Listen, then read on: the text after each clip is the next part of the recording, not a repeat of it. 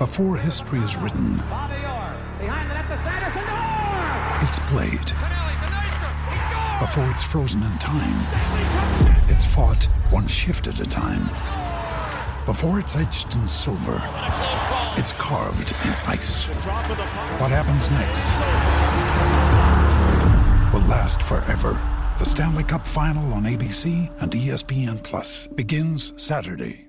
Another day is here, and you're ready for it. What to wear? Check. Breakfast, lunch, and dinner? Check. Planning for what's next and how to save for it? That's where Bank of America can help. For your financial to-dos, Bank of America has experts ready to help get you closer to your goals. Get started at one of our local financial centers or 24/7 in our mobile banking app. Find a location near you at bankofamerica.com/talktous. What would you like the power to do? Mobile banking requires downloading the app and is only available for select devices. Message and data rates may apply. Bank of America N.A., member FDIC. We took it all. We brought them to our land. An endless night, ember hot and icy cold. The rage of the earth. We made this curse. Carved it in the blood on our backs. We did not see. We could not, but she did. And in the end... What will I become? Senua's Saga. Hellblade 2. Play it now with Game Pass. Rodri. Is there anything that Lionel Messi is better than you at? It's opinions. I respect your opinions. Maybe in your opinion Messi is better than me, but in my mind I'm better than him. I do it again. Add it up, bankroll, euro, peso, add it up. I'm just doing me, everything is on me, or you matter what. Add it up, bankroll, euro, peso, add it up. I'm just doing me, everything is on me, or you matter what. Told her if it's all me, everything is on me, gon' back it up. Matter what. Told you I'ma do me, why you hating on me? It's not adding up. I do roll like a Mack truck. Country heart, I'm a cop of farm and go act up. Like scars, I was cold-hearted, now I'm back up. Keep it real, I do this once a month, I don't rap much. I just hit the money and go stack up. Only buy car cards and get tatted up. All that other bull, it don't matter much. You only climb me, I put the ladders up. No fault, I done doubled up on the workload. I think I fell in love with the bankroll. Pray up, get money, then we lay low. Add it up, bankroll, euro, peso, add it up. I'm just doing me, everything is on me, or you matter what. Add it up,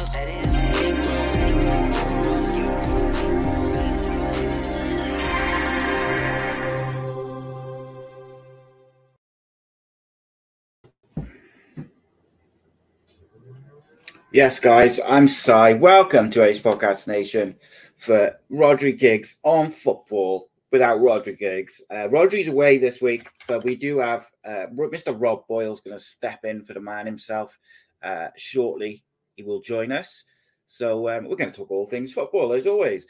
But if you don't know already, you can support the channel by joining at patreon.com/Ace Podcast Nation. You get loads of exclusive rewards, content, discounts, loads of different stuff. Price of a cup of coffee per month keeps the channel going, allows us to book studios, and everything goes back into the channel to hopefully take us forward. We've got some new content dropping soon. We've got a new series of My Story drops on Saturday lunchtime. We have the big debate coming every week on Tuesday usually, plus we have Rodri Giggs on Football Thursdays, and Sugar and Silk are live on Facebook Sunday, the best boxing podcast in the game, not hosted by me, but by Mr. Ben Doherty. We've also got a short content series coming called Guess the Footballer, which will be on like Facebook Shorts or YouTube Shorts or whatever, where you can test your football knowledge to guess the mystery footballer, which so look out for that. In the meantime, let's do a little Super 6 update as we talk about testing your football knowledge. Let's have a look at how the Prediction League went this week. Raising money for charity, of course. There's only a few rounds left, but before the season ends, Rodri has only gone and pulled one out of the bag. Managed to come joint top this week with David Leach. That means there's now only 20 points between myself and Rodri. I'm still in the lead, but it is getting closer. 3 rounds left. Next round's 3 o'clock on Saturday. Make sure you get your predictions in and ready. Test your football knowledge against an array of ex-footballers and whatnot. And people, myself, Rodri, whoever. Test your knowledge. See what's what. But let's talk some football. And let's see, I'm delighted to be joined by none other than Mr. Robert Boyle. How are you, my friend? You good? Yeah, sorry about the lateness, mate. How's it going? You good? All good, my friend. All good. How are you? You good? Yeah, not bad. Worn out, bit of a mad rush in the end, considering I thought I was going to be early and turned out to be late. So, yeah, Thursday's a bit mental with football training, but all good, buddy. All good. You keeping well? Yeah, mate, it's all good. It's Thursday's always a bit mental for me. It's always the way, but there we go. So we're going to talk some football, mate. Lots to discuss, lots to chat about. I'll tell you what, first and foremost, let's change our little angle. That's a bit better. We can see you now. Get me closer. See that face. I need to move my seat so my green screen stops mysteriously appearing. So it's impossible to know where to start. But I think what we'll do is we'll start with the Premier League and then we'll work our way to the Championship. Obviously, Rodders is a United fan and they are having an almighty wobble at the moment. Lost 2 on the bounce for the first time since the first 2 games of the season. It's strange, isn't it, mate? Because from the World Cup until Casemiro got suspended the first time, they looked like they might not quite put a title challenge in, but be there or thereabouts, and and they were on a great run. They were scoring goals, playing good stuff, defending well. Where do you think it's all gone wrong from? Do you think it's as simple as Martinez is injured and he makes everything tick, or do you think there's more to it? Yeah, I think the injuries and suspensions definitely don't help, but part of me wonders whether they've just been, one of a couple of things, whether they've run out of steam. They put so much emphasis on the return after the World Cup, and maybe they've been burnout on them. Or they've played the most games in Europe, haven't they? Yeah, something ridiculous. But just on that, mate, I was going to say is the one thing I think Ten Hag did is when they were like in full, in all the competitions and everything, is he wasn't really rotating. He was playing like the same 12 or 13 players, probably because he doesn't trust the likes of Maguire and McTominay and whoever. So he's sticking with Bruno and Casemiro and like what has happened is they look knackered now. Which, I get it. They're professional footballers. They get paid a lot, but they're also human beings. And I think it just catches up with you a little bit. A long season. Yeah. I wonder as well if teams have found them out as well. Tactically, they've come in with a game plan and it was working well for X amount of weeks. And it's one of those things now where teams have cottoned on to how they go about it and they know how to play against them, how to stop them, how to stop Rashford and whoever, So it's probably a mixture of the lot, to be fair, mate. Yeah, and I mean, if you look at like Man City, Pep's changed his tactics about 3 times over the season. And I think that's where the depth comes in. It's not always the depth which helps you in terms of fatigue and stuff like that. It's when plan A doesn't work. You're able to bring someone on and have a plan B, and I think they struggle if plan A doesn't work. Then you're straight away into all the players who've screwed over 3 or 4 managers over the last, since Fergie's left. Like it's the same players who failed all those managers. So I think it's tricky. But do you think they'll make top 4, or do you think Liverpool will pinch it off them? No, I think it's pretty much a given now, isn't it? I think it's going to be as you are, mate. I think as the top 4 now. If anything, potentially Newcastle. I know they are a couple of points ahead, but if anyone's got the ability, I think, to self-implode because of the lack of experience of being up that way, could be them. But I still, it would take a catastrophic implosion. If basically if they win all their games, they can get 72 points, which means United would have to win 3 of their last 4 or 5 games to be guaranteed. And their next 2 games are against Wolves. Well, next 3 is Wolves at home, Bournemouth away, and Chelsea at home. Now, they should beat Wolves and Bournemouth, really, especially the Wolves game at home. They don't seem to have a problem at home. No. And Chelsea is not Chelsea of, the past 20 years. They have been laughable this season. Like, even the teams down the bottom are looking at Chelsea as, we can beat them because they're all over the place defensively, all over the place tactically. Rob, there's a slight echo on your line where I'm speaking. Would you be able to go out and back in, mate? Of course I can. Thank you, buddy. In the meantime, guys, if you've got any questions and stuff like that, anything you want us to talk about specifically, then, get them in. Get the questions in and stuff like that, and we'll talk about it. A bit more free reign, because obviously, like Rod is, we do talk about the Championship, but he's not as well versed in his knowledge of the Championship as perhaps I am, and so some of the viewers are. But he tries his best, doesn't he? He tries his best. But we will stick with the Premier League for a second. And then we'll move to the Champions League, and then we'll talk about the Championship as well. Interesting, the Champions League. So, yeah, and I look at those. Look, I look at the games. United have been almost like they've turned Old Trafford into the old school fortress that it was, back in the day. Like they haven't lost many games at all there. So you look at their home games: Wolves, Chelsea, and I think they've got another one as well. I forget who it's against. But like they should probably win, or maybe even if they draw with Chelsea and win the other couple. Liverpool, even though they're on a great run, I don't see them winning every game. Like they'll slip up at some point. Like they're not the same team that they've been over recent years, but they do have experience in recent years of being in a title race and playing the end of the season under a great deal of pressure. But I mean, I look at their games, they're playing, then Liverpool's next 3 is Leicester at Leicester, Villa at Liverpool, and then Southampton. So on paper, they all look, they should win them easy.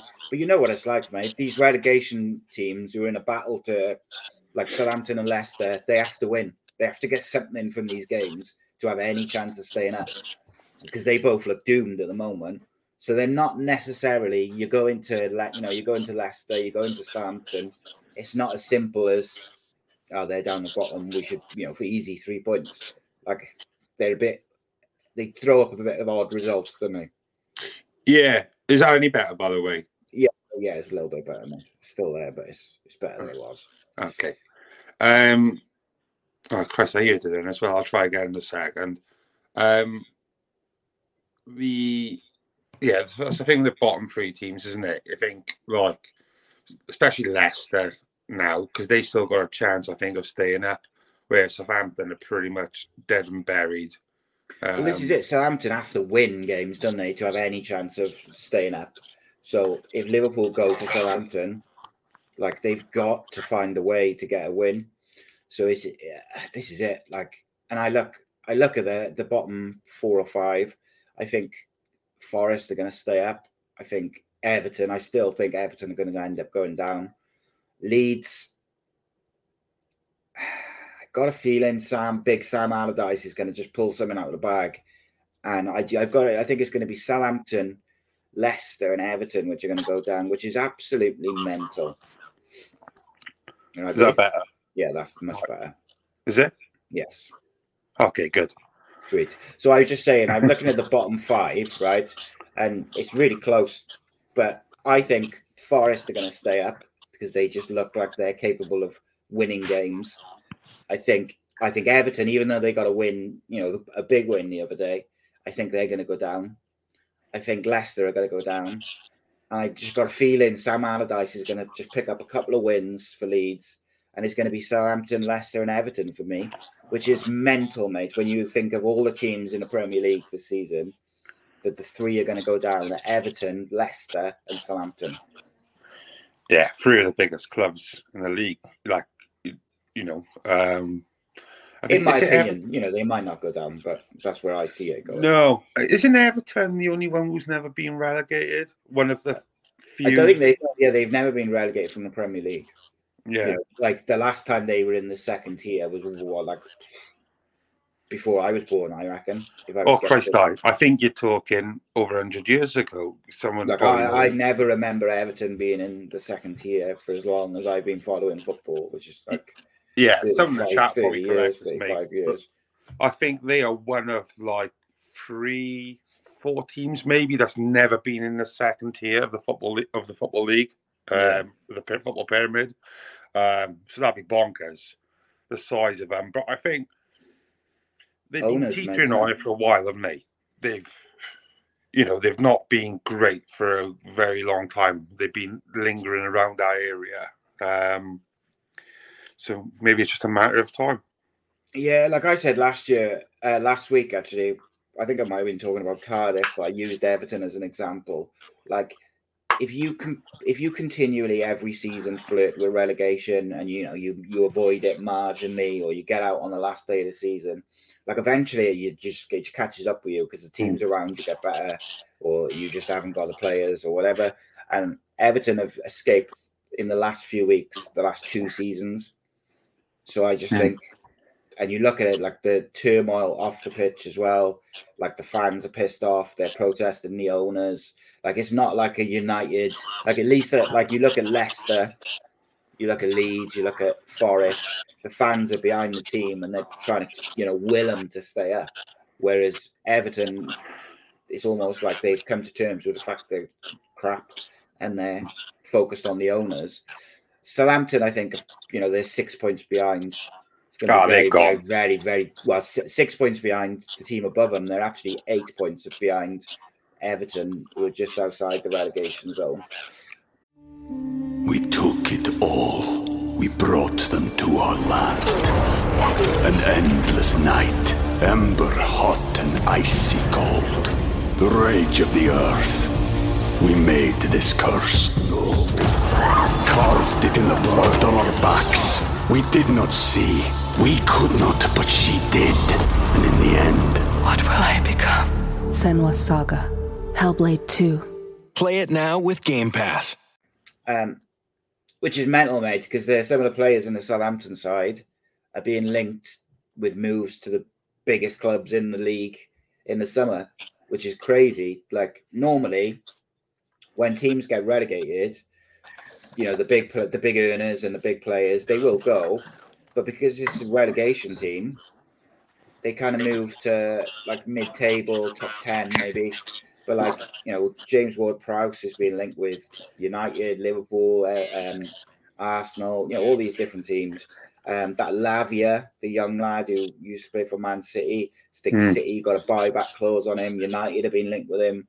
So it's quite mad that they're relegated and they look doomed, but actually their biggest players are going to move to the traditionally biggest clubs in the country, which is wild, really. But there we go. What did you make of the Champions League semi-finals, mate, this week? First of all, City versus Madrid, when 1-1 was the first one. Yeah, it was good. I think it was. I was pleasantly surprised, if I'm honest. I was expecting it to be a lot more cagier, a lot more hang fire, see how it goes and go from there. But fair play. It was a cracking game, to be fair. They both had a go. Some naughty little tackles flying about. Madrid up to their usual antics of hitting the ground like a sack of shit when a tackle went towards them and stuff. But it was I enjoyed it, mate. It was a good game, in fairness. A couple of good goals as well.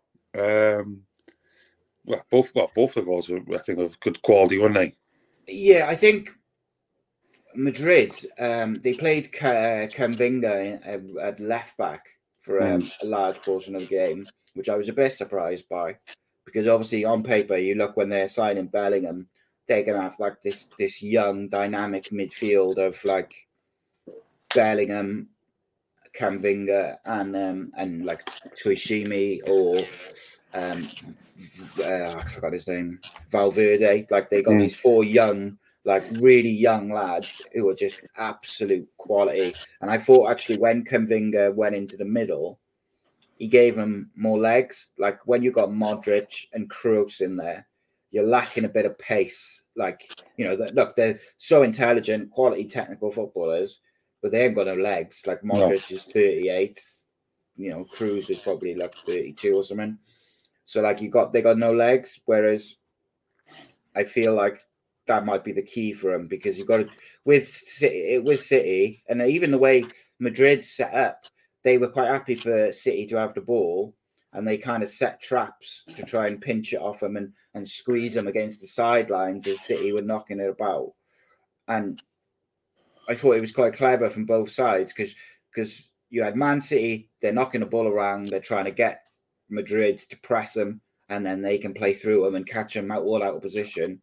But then what Madrid were doing is they would sit, and then when it went out to either one of the fullbacks or the wide players, 3 of their players would press and cut off the passing lines, and they would try and like squeeze them against the sideline and then pinch the ball back in the sort of in and around the halfway line on the side and get going. It was really, really like tactically quite interesting to watch.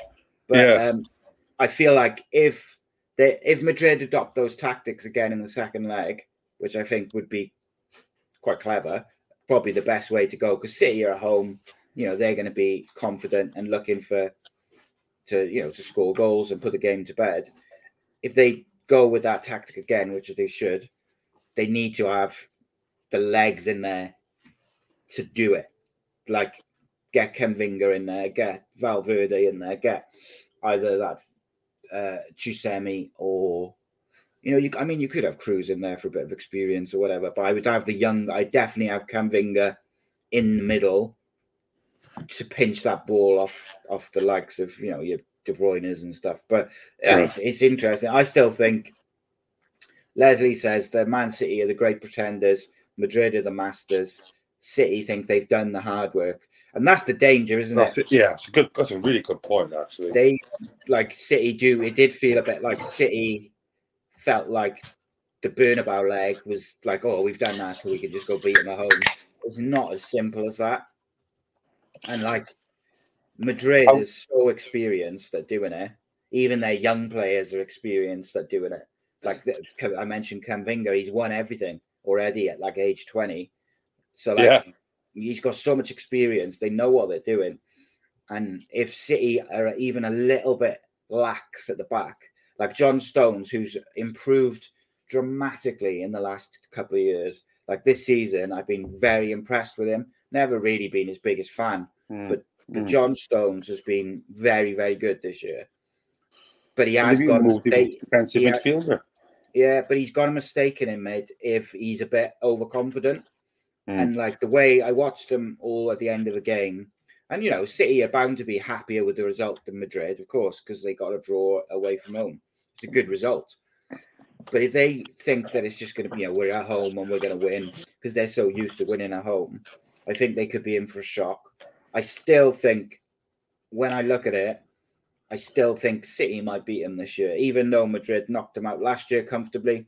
I just got a feeling this year City are too strong, and they have got the experience now as well. Where do you see the leg going on, like the second leg? Do you think City get it, or do you think Madrid will knock them out again? Oh, it's so tricky, mate. That is such a difficult one.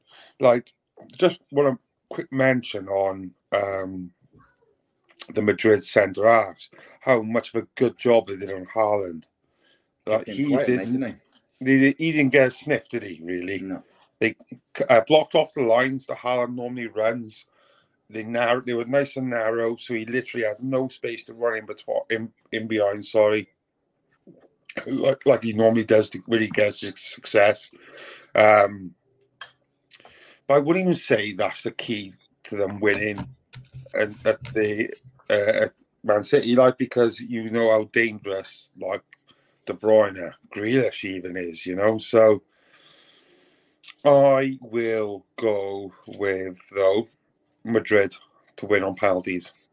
Yeah, I think Madrid will win in normal time, but I got to say, like, I do think I think it'll be won in midfield, not necessarily Haaland or Rodrigo or Vinicius Junior. Like Vinicius Junior, you just cannot give him.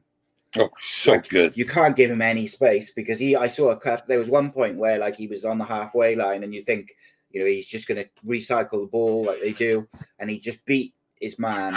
And suddenly the whole midfield and half, like he was on the halfway line with the team in front of him, but it was like he just opened up the whole pitch just by dropping his shoulder. And I just think, I really do believe that Madrid, I think if Madrid play as well as they can play, they'll beat them in 90 minutes. However, if it becomes a bit of a tactical battle, which goes to extra time, I think City have got more off the bench that can do something special. So say, for instance, Madrid start with your Camavingas and the younger midfield, and they've got, say, Modric is on the bench. Like, yes, he can come on and he can make a defense splitting pass or something special like that. But he's not going to beat a man and whip a cross in, or beat a man and chuck it in the top corner, because he hasn't got the pace to beat a man.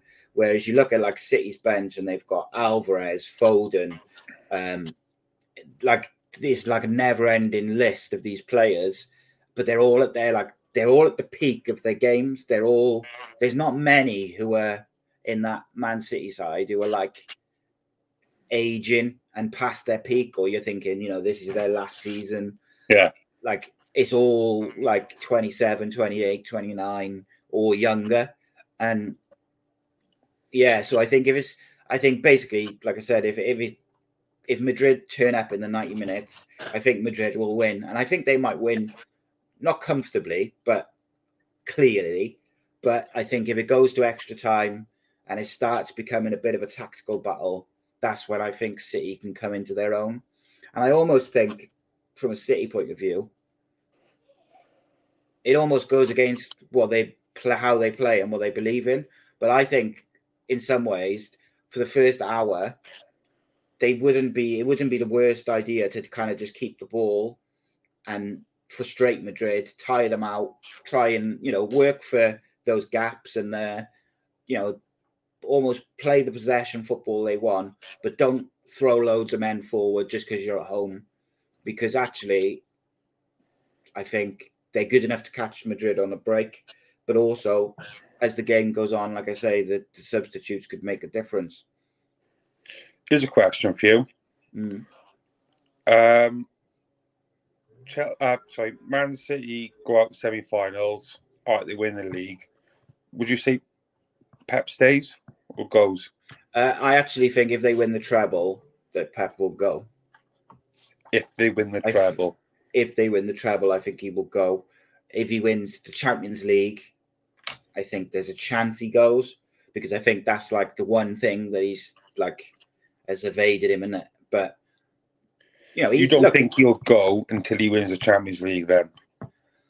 Yeah, but then here's the thing. I was having this conversation with someone the other day, right? Say Pep never wins the Champions League with Man City, he's not a failure. Like, it doesn't mean he's a failure. As the Man City manager, I know that he was brought in to bring Champions League glory, but a man's won God knows how many titles. Man City have dominated domestic football, arguably the best team in world football club side.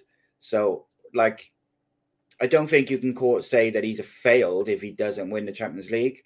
However, you have to also look at the amount of money that he's been. We were talking the other week about De Gea, who has obviously made a mistake again against West Ham, which cost United. Yeah. Now, I would imagine Ten Hag would like to bin De Gea off in the summer, or at least bring in another keeper to work and put pressure on him. A keeper which fits the way he wants to play football. But because they've got to sign a striker and a midfielder and a defender and all these different other positions, which are probably a higher priority, he probably won't be able to bring a keeper in, at least unless the Qataris come in and they've got a load of money to spend. But then when Pep came in, Joe Hart was at his peak. He was rated really highly as one of the best goalkeepers in the world, or in Europe at least, certainly in the Premier League. But he couldn't play with his feet. And Pep was like, no, I don't want him. I want Claudio Bravo. Brought Claudio Bravo in. Claudio Bravo played for one season, was shit, and he binned him off and bought someone else in and bought Emerson in. Like, no other club in the world is able to spend a shitload of money on a player and then bin him off after a year and bring someone else in for the same amount or more money. So I don't think that takes away from his achievements, because you look at Chelsea have just brought in like 600 million worth of pound of talent in January, and they can't get them to play together properly because there's reasons. You can't just bring the best players, or you can't just sign a load of players and expect to just win. You have to have a good leader and a manager who's going to put them together. He's going to train them. And I also think Pep has made players better. Like, you look at Grealish, took him a bit of time. He's better than he was a year ago. You look at John Stones a couple of years ago, like when I used to do shows with Andy, I used to mock him to the cows come home. I thought he was embarrassment, and I couldn't believe that he was England's first choice. But now he's improved massively under Pep. And Nathan I think Kyle Walker, Nathan Ake, De Bruyne obviously has kept improving year upon year. Like, all these players, they're not just winning, they're improving under Pep, and they're getting better under Pep. So I think he does deserve credit. In answer to your question, I think if he wins the treble, he'll go, because there's nothing more that he can do. He will have equaled Fergie's treble. He will have won the Champions League for Man City and dominated domestically for years. So there's nothing more that he can do. It's only going to go downwards, if that makes sense. So I wouldn't be surprised if he, because he does tend to do a few years at a club. He's already done a bit longer at City, haven't he? So, yeah, I think ultimately. I think dwell on Pep. Sorry to interrupt you. Where's his next destination then?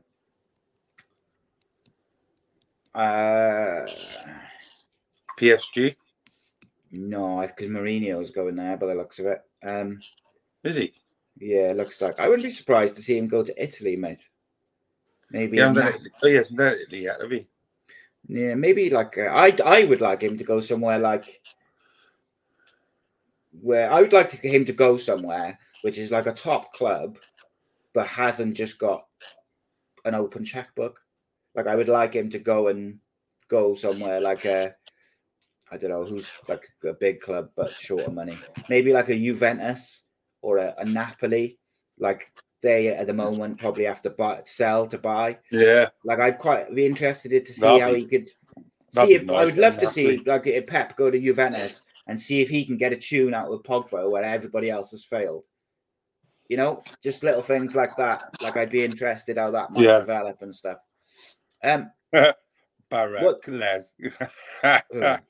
West Ham are losing. Club left, mate. Yeah, big clubs. Right? Not Tin Pot. Not Tans.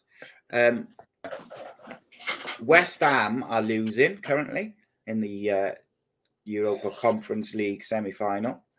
1-0 there. Yeah. What do you think of the Milan derby, mate? Oh, I love that. It went all wrong for AC Milan in that first 20 minutes, didn't it? Yeah. That's another one I really enjoyed. Again, Italian game, Milan derby. You don't really know what to expect, but you're half expected to be cagey affair. Italian football is not the most expansive, is it? It's normally like a game of chess, usually, isn't it? Were you surprised how bad AC Milan's central defense was? Very. So much so, mate. I granted, I don't bet big. I put pennies. I put a bet on after Inter Milan went 2-up for AC Milan to go and win 3-2 because I thought it can't get any frigging worse than this. But obviously, it was a waste of about 20 pence. But I just want to say, though, how good is Edin Dzeko still, by the way? Like 37 years of age. And he swung that big tree trunk leg like a monster at that ball when a cross came in. It was a great finish. Like, to control it as well. And it was just a superb finish. I thought he was excellent, actually, all game. Yeah, he was so good, mate. I think he was, I don't know, Man City fans will probably say otherwise, but I think he's almost underappreciated in the Premiership. I don't think people realise how good he is. A bit like Giroud, if I'm honest. They're not flashy. They're very much an old-fashioned number 9 striker. But you know what's interesting, mate, is I actually think over the next few years, the old-fashioned number 9 is going to be the most popular, like a Haaland. I think all clubs are going to kind of try to copy that stencil, which is interesting because when Dzeko was playing for Man City, that was almost like viewed as a problem, you know, that he was then an old-school number 9. But I just want to say I've had a few rants this year on pundits, like people like Gabby Agbonglahor and Michael Owen. They're shocking. But I was really, really, really, really disappointed with BT Sport last night. You had a Milan derby, and so BT Sport, right, their coverage of the National League is superb. They have people who've played in the league. They have good commentators. And then their Serie A coverage is superb. They have great commentators. They have great pundits. They have people, journalists and pundits who are knowledgeable about the league and the teams and the players. It's really, really great. So I'm sat down thinking, here we go now. They're going to bring in at least a couple of their Serie A team who cover it week in, week out. But no, we had Steve McManaman and Darren Fletcher who had done the Madrid game the night before, and Steve McManaman is shit, mate. Well, which I'm going to talk about in a minute. But then it's like they bring in like these big names like Gerrard. Like Gerrard's only ever played for Liverpool and England. Like, what the fuck is he going to tell me about AC Milan and Inter Milan? And they don't know half the players. And then the only players they do know is like they just go, oh yeah, Tomori's English and fucking Dzeko used to former Premier League player and Mkhitaryan, and it's like, and they just say it over and over again. It's embarrassing, mate. But there's no excuse from BT for that because they've got a team of people who they could have brought in the commentators. That team, they could have brought in one of the journalists. They could have brought in some of the pundits. The people who are knowledgeable about those teams and about how the way Italian football's played. And they could have told us the difference as a viewer. They could have explained like why this game was being played differently to the league games and all these different aspects to it. And it's like, just because someone's a big name doesn't mean that they're the best pundit or the best for the job. Just like players are not always the best managers, Frank Lampard. Let's look at, I just thought they could have been so much better. And I find it really disappointing that the coverage and the pundits over the Premier League over the last year and 18 months has been really poor in both Sky and BT. I feel like it's really dropped significantly. Yeah, I think, I didn't really listen to much of it last night. It was more so watching because I was listening and watching you guys last night. But I had the football on in the background. But so I didn't really pay attention to the commentary side of things. But I don't know, mate. You're absolutely right. The commentary, not necessarily the commentary as such, but the pundits and these bloody panels, they're not like they used to be, are they? They're a million miles. I like Mika Richards, But I think there's a few good ones, mate, like Micah Richards and Roy Keane, and I think Rio Ferdinand's pretty good on the whole. I didn't think he was particularly good last night, but on the whole, he was pretty good. But there's so many bad ones. Like I really feel like Steven Gerrard doesn't offer a lot. But for this particular game, I you just got to bring felt in like the Serie A guys, haven't you? Yeah, at least like bring in one of the pundits and have the commentary team, because do you know the penalty which got overturned? The way Steve McManaman and Darren Fletcher was going on about it, you'd have thought it was like a Stonewall penalty. It wasn't a penalty, and because they had reacted initially and gone, "Oh, it's a penalty, definitely a penalty, definitely a penalty." They didn't want to like look stupid by going back on what they said, so they just doubled down on it, which made them look fucking ridiculous and even more stupid because it wasn't a penalty.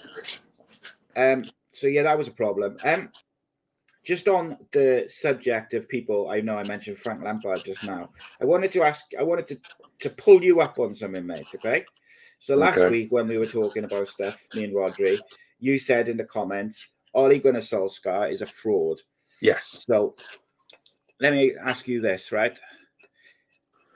Why doesn't Ole Gunnar Solskjaer get the credit that he deserves for finishing second and third and getting to a European final for Manchester United? But yet Conte came in at Spurs and didn't do a great deal of stuff with Chelsea. So Solskjaer did better than Conte. He did better than Mourinho at Spurs, done better than Arteta in his first season, did better than Frank Lampard, like in whatever job, just pick a job. So all these people who get protected and kind of built up by fans and media and the rest of it, yet Solskjaer has got a better record than them, achieved more than them, other than he didn't quite get over the line to win a trophy. But that European final, they lost on a penalty shootout where the keeper missed the penalty. Like, he couldn't have done anything about it. So I ask you, like, what? Yes. Why is he ridiculed? But the Frank Lampards of the world and Conte built up as like they're the second coming of Sir Alex Ferguson or some shit. It's quite an easy one, that one, mate. English. No, Frank Lampard, because Frank Lampard's English. No. It's not even that. Well, yeah, partially that. But Solskjaer is a fraud for me. I've held on to this for too long, but I see him as a fraud, mate, just as of how much of a shit show he was for Cardiff.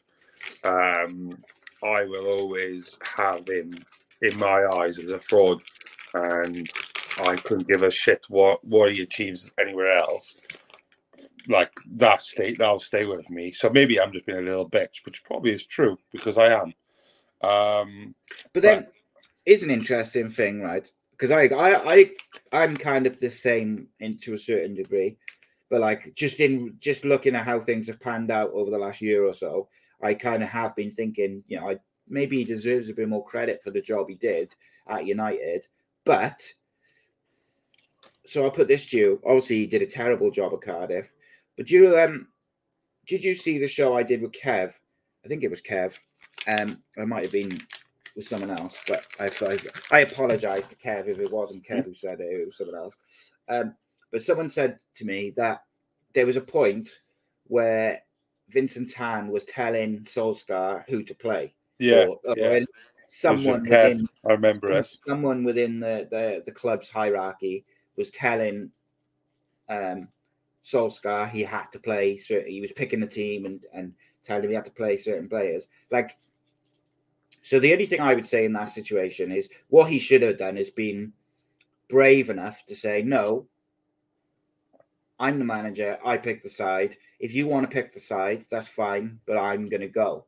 That's what he should have done. He should have been brave. Now, that's easy for me to say years later and down the line, but I'd like to think that that's what I would have said in that situation. And I'd like to think that that's what a lot of people would have said in that situation. However, it's not as easy as that when someone's paying your wage and it's your first proper job.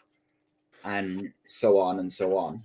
So, like, where do you stand on that, mate? Like, do you think that adds to how bad a job he did, or does it give him a little bit of leeway because maybe it wasn't all his fault? No, look, I think, when you're hired to do a job and somebody who's got no credentials whatsoever is telling you how to do said job, it's obviously not ideal by any stretch of the imagination.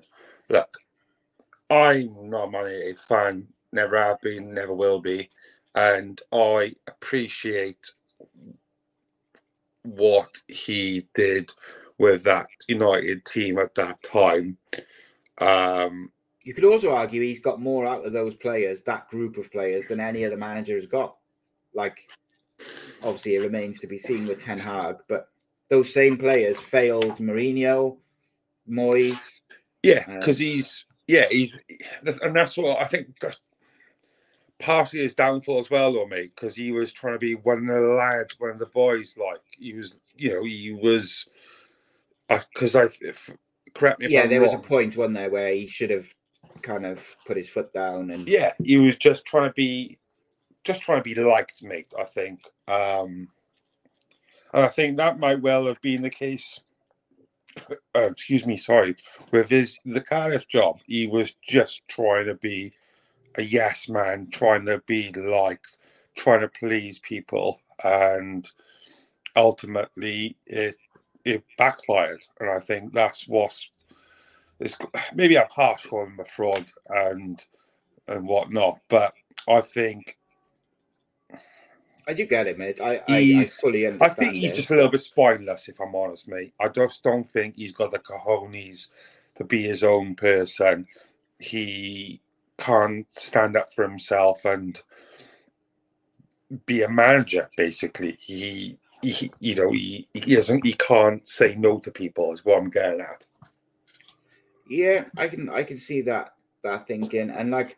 I just brought it up because I thought it'd be an interesting conversation. Especially because I look at old Frankie Lampard, mate, and he's so overrated as a manager, and I just cannot. Like, he's on this run of like he's only just won his first game for Chelsea now in this second stint, and you look around the media, you'd think he was top of the league, mate. The way the media treats him, like there's no stories about him. Gary Neville and Jamie Carragher are not interviewing him, like tag teaming him like they did to Ten Hag and some of the other managers where they've look at Nathan Jones, mate. Look at Nathan Jones at Southampton. I know he didn't help himself with a few interviews he's done. But from day one, mate, he was hand-quartered. Day one, they were after him. Yeah. From the very first day he was there. Absolutely, mate. Yeah, it bugs me, mate. It's the same with Maguire and a few others. Like they just leave him alone. But yeah, it's an interesting one. But so you think top four will stay as it is? What about that relegation zone? Who's going down from the Premier League for you? So I said Leicester, Southampton, and Everton for me. I think Leeds, Forest down there as well. Yeah, I don't. I'm torn between heart and head. In my heart, I would rather Southampton, Everton, Leeds.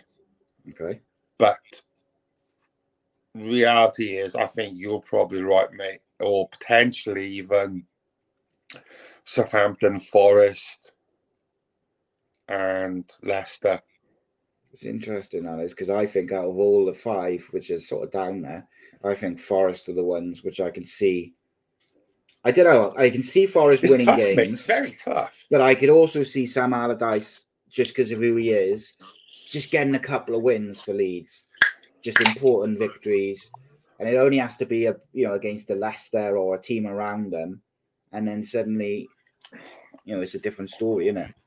Who's Leeds start last now? Have we been over that? Sorry. No, I'll have a look now. We'll have a look at the Sorry, have a look at the results, the fixtures.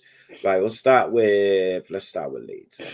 So Leeds' next three games Home to Newcastle. You expect Newcastle to win that, probably. Away to West Ham, which is a tricky place. As we saw, United struggled. West Ham is a difficult place to go. And then they're at home to Tottenham. So, there's 3 incredibly tough games there. But if they're going to stay up, they got to win their home games. So they've got 2 home games in there. Then you've got Leicester. Have got next 3 games: home to Liverpool, away to Newcastle, away to West Ham.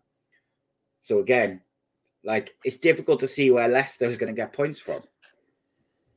So Leicester and Leeds have got difficult fixtures. Then you've got Everton who play Man City on Saturday. Yeah. So that could be painful. Then they've got Wolves at Wolves and Bournemouth away. Wolves and Bournemouth got nothing to fear, nothing, not really playing for anything. Both playing good football. Bournemouth's in great form. But you'd argue that Everton should be able to, if they're going to stay up, they should be able to get something in at Wolves, and they should beat Bournemouth at home. So that's 6 points for Everton out of the 3, arguably. So Leicester and Leeds, we're both seeing how are they going to get any points. Everton, on paper, should be able to pick up at least 1 win, but the way they've been playing, you wouldn't be surprised if they didn't win any of them. And then you've got Forest's next 3 games: Chelsea away, Arsenal away, and Palace at home. But just not. Chelsea are not. Yeah, Chelsea. but still, Chelsea only was safe from relegation last week, mate. Yeah, but I do agree with you. Still, Chelsea at Chelsea, you'd expect Chelsea to beat Forest. So that brings you then to the next game, which is away to Arsenal, who at the moment Arsenal mathematically can still win the league. That's going to be very difficult, but it is home. God. The fans will be up for it. It's a late night Saturday game. It'll be a great atmosphere. Maybe Forest can pull a draw out of the bag there. And then after that, they're away at Palace, which Palace is an awkward place to go as well. Yeah. So, why?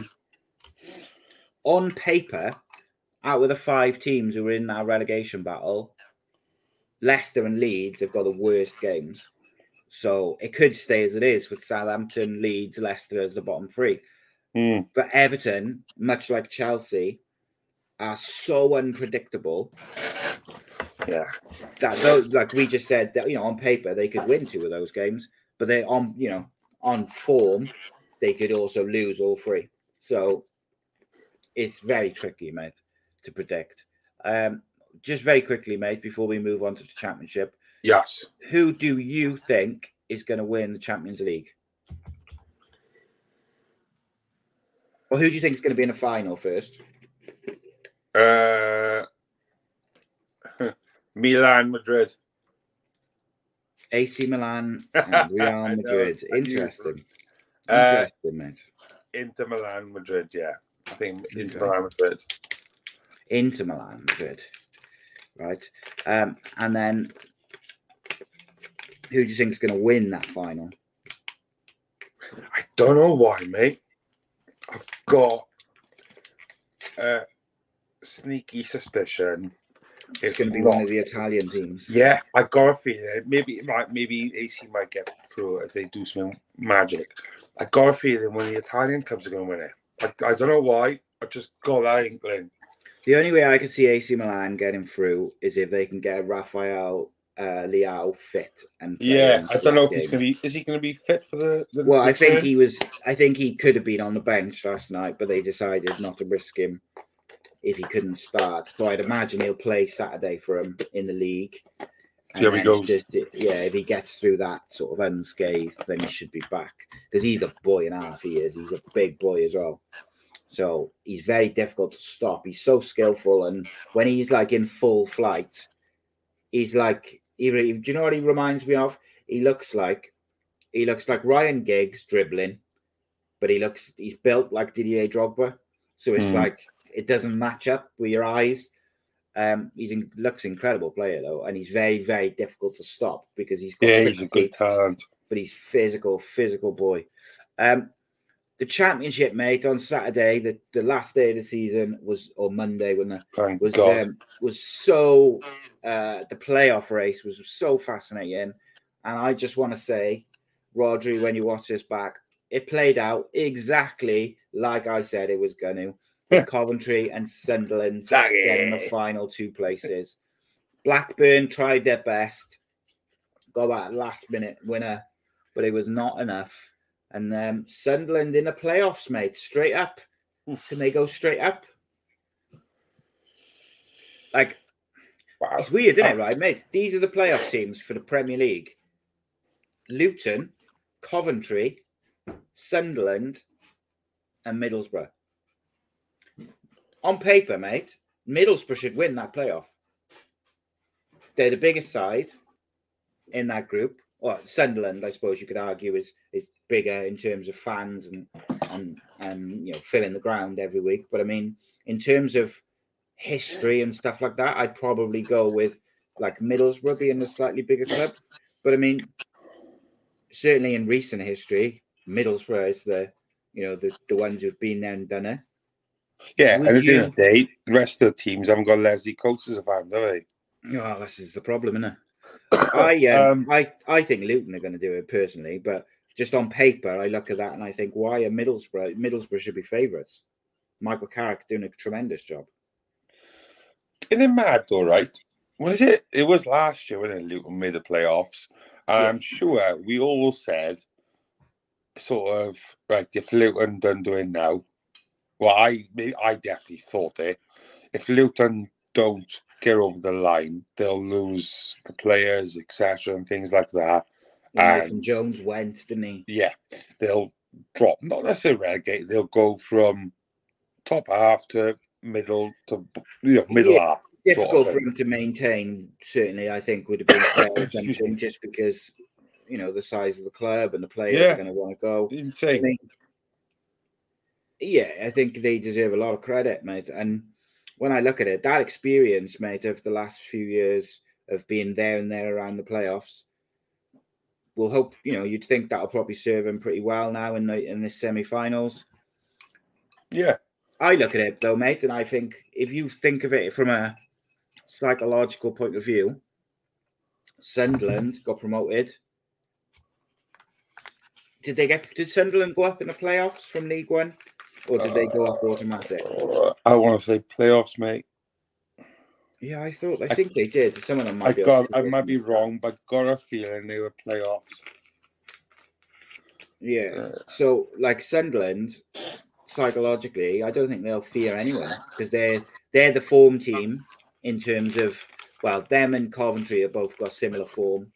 They've both won 3 of the last 5 and drawn the other 2. But out of the 4 teams, Coventry and Sunderland are the ones who are kind of in form and have made that late run for the playoff places. With the form teams tend to do well in the semi-finals because they're just on a run of games. So what is it? It's Luton versus Coventry, innit? And Sunderland versus Middlesbrough, is it? Is that right? Yeah. I gotta be honest. I'm the first time in a while. I'm quite happy with teams that's in the playoffs. Do you know what I mean? They're decent clubs, like this. I can't pick who I want to go up. No, I'm torn. If I'm honest, I'm probably. I don't know, mate. I got a bit of a soft spot for all of them in one way or another. Do you think, though, just switching gears on that, Borough doesn't go up, Michael Carrick, the Spurs? I don't, mate. I've got to be honest. No? Do you think he stays for another season if Borough don't go up? I think if they don't go up, I think he'll stay for another season. But, do you know what, mate? It's a risk. Because as soon as Middlesbrough have a bad spell next year under him, if he stays, if they don't go up, say, and then they start off all right, but then around Christmas they have a wobble and he loses, 4 on a bounce or something, he'll be gone. And then it's like, oh, why didn't I take the Spurs job or or the Everton job or whatever he gets offered. It's an interesting one. I don't think he'll take the Spurs job. But going back to Solskjaer, mate, who were his coaches? Kieran McKenna, who's just won the League One with Ipswich with record points or over 100 points, and Michael Carrick, who's in the playoffs for Middlesbrough, completely turned them around from where they were when he came in. So, what's that telling? Well, at the time, you can't have it both ways, though, mate, because at the time, people who like to criticize Solskjaer was. With threats to our nation waiting around every corner, adaptability is more important than ever. When conditions change without notice, quick strategic thinking is crucial. And with obstacles consistently impending, determination is essential in overcoming them. It's this willingness, decisiveness, and resilience that sets Marines apart. With our fighting spirit, we don't just fight battles, we win them. Marines are the constant our nation counts on to fight the unknown. And through adaptable problem solving, we do just that. Learn more at marines.com. Blaming him for having these coaches who are no good. Saying he should have brought in more experienced coaches and people to help him and the rest of it. So, you cannot have it both ways. Solskjaer was no good, but the coaches were good. I got you. Not really, because at the time he was people were saying why has he picked them coaches? So it's interesting, isn't it? Because Kieran McKenna is renowned for being so analytical and really clever with it, like how he goes about his business and analyzes every little detail. But he's also then good at, so I've been told at least, but he's good at then communicating with that analysis to the players in a way where they're not bored just staring at a screen. He's supposed to be really top notch at it, mate. But again, doing that as a coach is different to managing a team, isn't it? Because you're not doing, if you're the manager of the team, you're not doing as much of the analysis and stuff like that because your coaches are doing it. So I think he's done a tremendous job, Kieran McKenna. And I think Michael Carrick, in my opinion, Michael Carrick's the Championship Manager of the Year. I'm sure Vincent Kompany will get it. And you can't argue with that because Burnley have gone up, they've got over 100 points, blah blah blah. I get it. All the things I just said about Kieran McKenna, you can say about Vincent Kompany. But for me, for Michael Carrick to come in where Middlesbrough were on their knees. They were down the bottom of the league. They were struggling. They had no confidence. He came in, his first ever job in football, came in and went, I want these players, I want these coaches, and I want them in now. Got everything in quickly and then just hit the ground running, got them working, and they just gradually got better throughout the season. And even when they had a bit of a wobble towards the end of the season, he got them going again, got them grounded out results when it's mattered, and got that playoff place. One problem for Borough is they've got, I think, 3 or 4 loan players who may technically have to go back before the playoffs. I know there's always this time of year, and they're the playoff teams. They're like, your playoff players are supposed to go back at this date, and then they end up, extending it or whatever. But they could go back before the playoffs. Yeah, I think a lot of the deals run out at the last league game of the season. Oh, it's bloody stupid. It is stupid, isn't it? But because they're not going back for anything, are they? No. They can't play. So say at Sunderland, you've got Diallo, who scored 12 goals this season, been exceptional. Looks like he's going to get a chance at United in pre-season.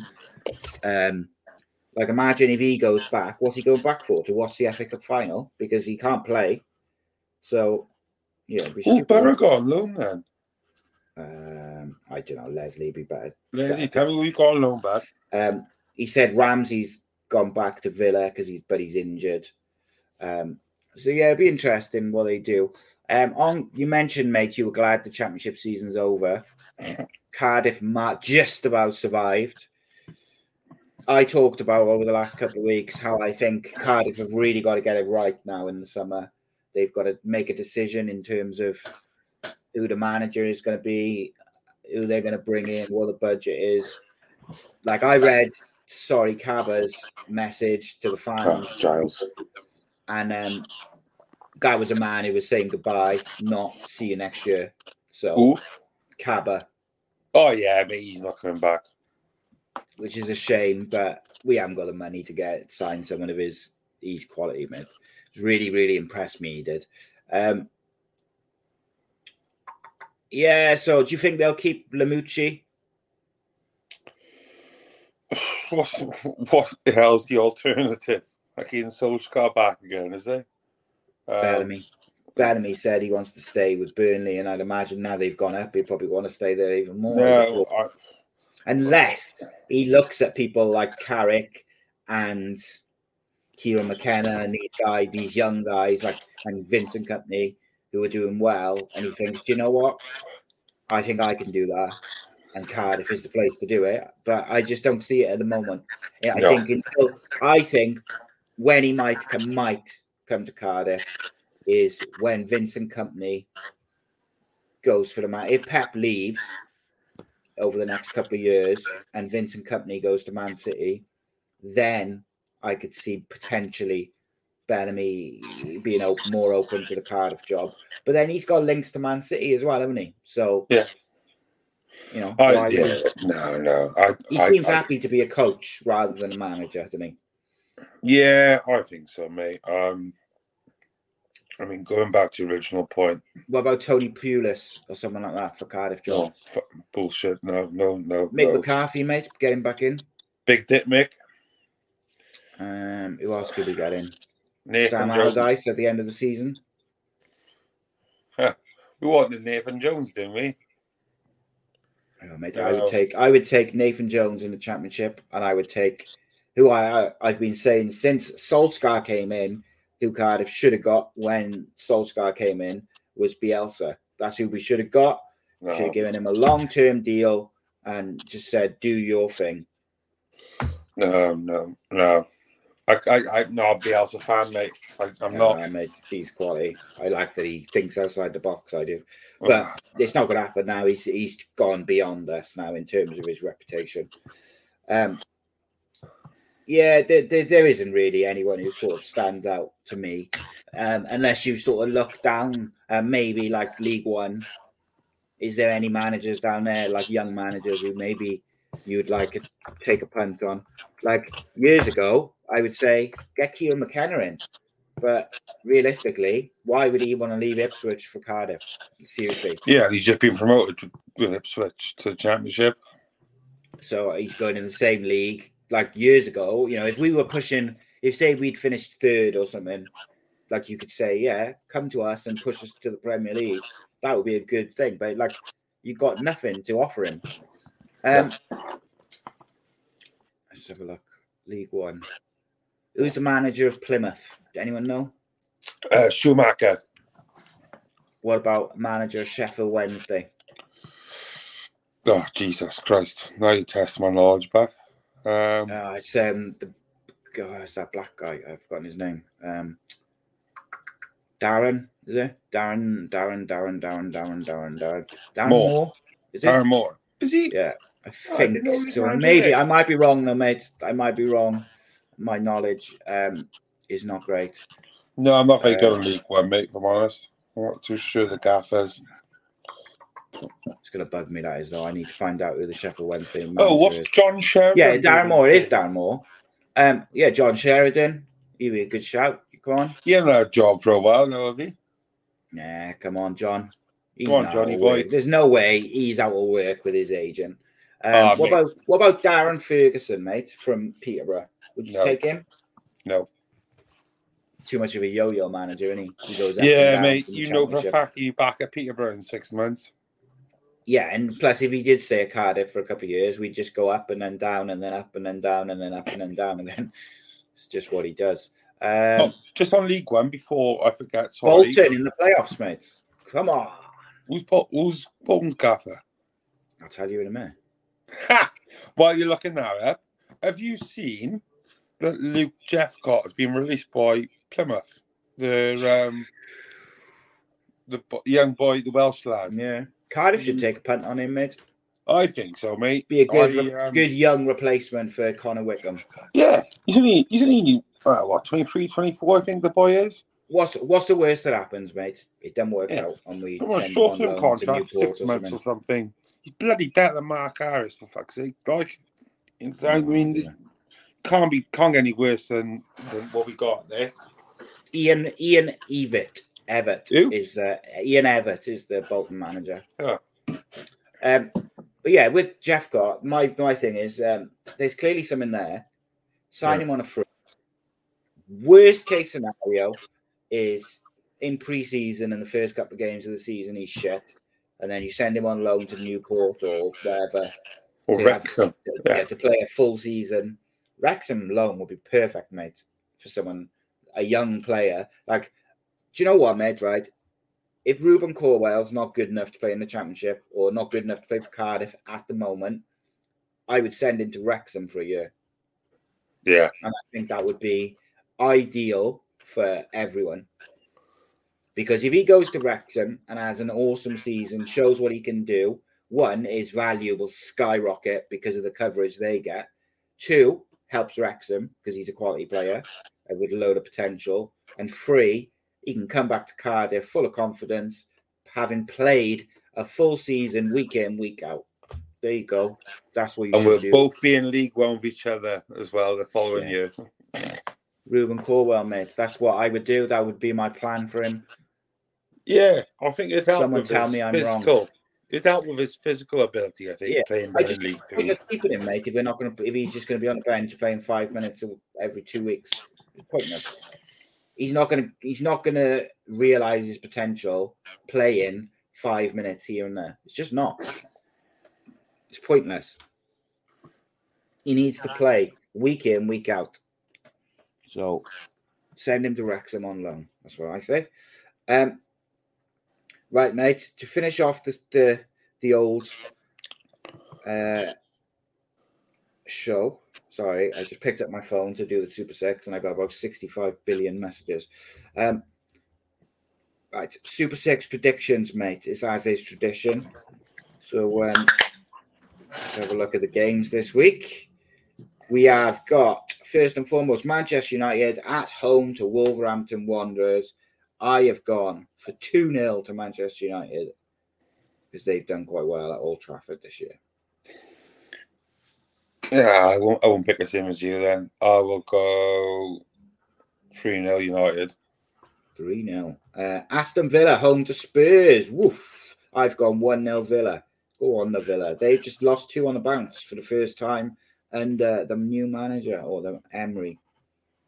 I will go. Great job he's doing. 1-0. 1-0. Chelsea at home to Forest. I've gone with 1-1 because form tells you that both teams are shit. 2-0 Chelsea. Yeah. Southampton at home to Fulham. I've gone 2-1 to Fulham. 1-0 Southampton. Oh, so Southampton's form is they've lost 4 of the last 5. Yeah. Fulham's form is they've won 2 of the last 5. But there we go. Everton versus at home to Man City. 3-1. I've gone to City.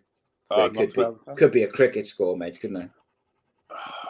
Yeah, I think 3-0 City. Any chance Everton can pull something out of the bag there, mate? Get like a 1-0 win?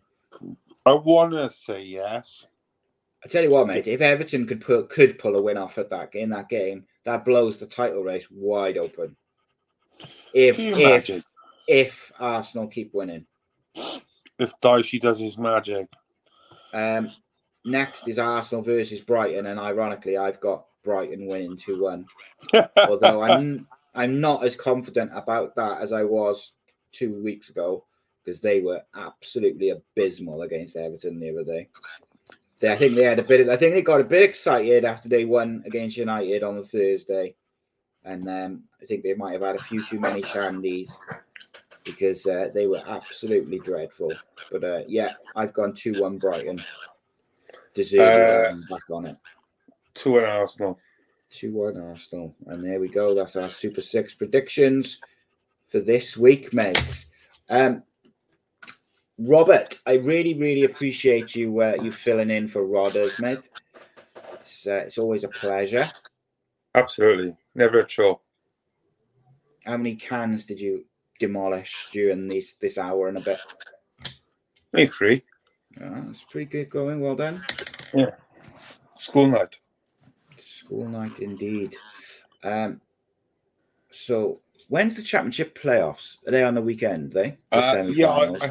I think it's. Or is it on Sunday? I want to say. Saturday is Sunderland Luton, and Middlesbrough Coventry. I assume is on the Sunday then, is it? Must be. So yeah, Saturday, Sunday, and then Tuesday, Wednesday. Just going to be blinding. Who do you think? So tell me, go on, we'll do little predictions for those. Okay. So the Sunday game is Coventry at home to Middlesbrough. What's the score going to be? 1-1. 1-1. And then Saturday is Luton versus Sunderland at Sunderland. Who you got? Sunderland are going to win that. 2-1 Sunderland. Good shout, mate. I think that's a fair shout, bud. Right, nice one, mate. Appreciate you. You take care. You have a good little.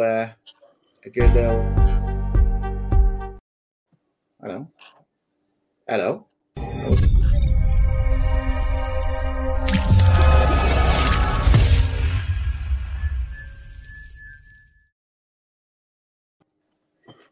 What is going on with this shitty thing?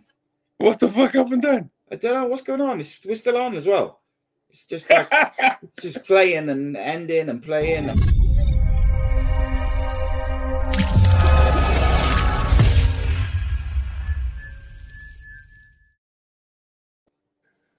Sports Social Podcast Network.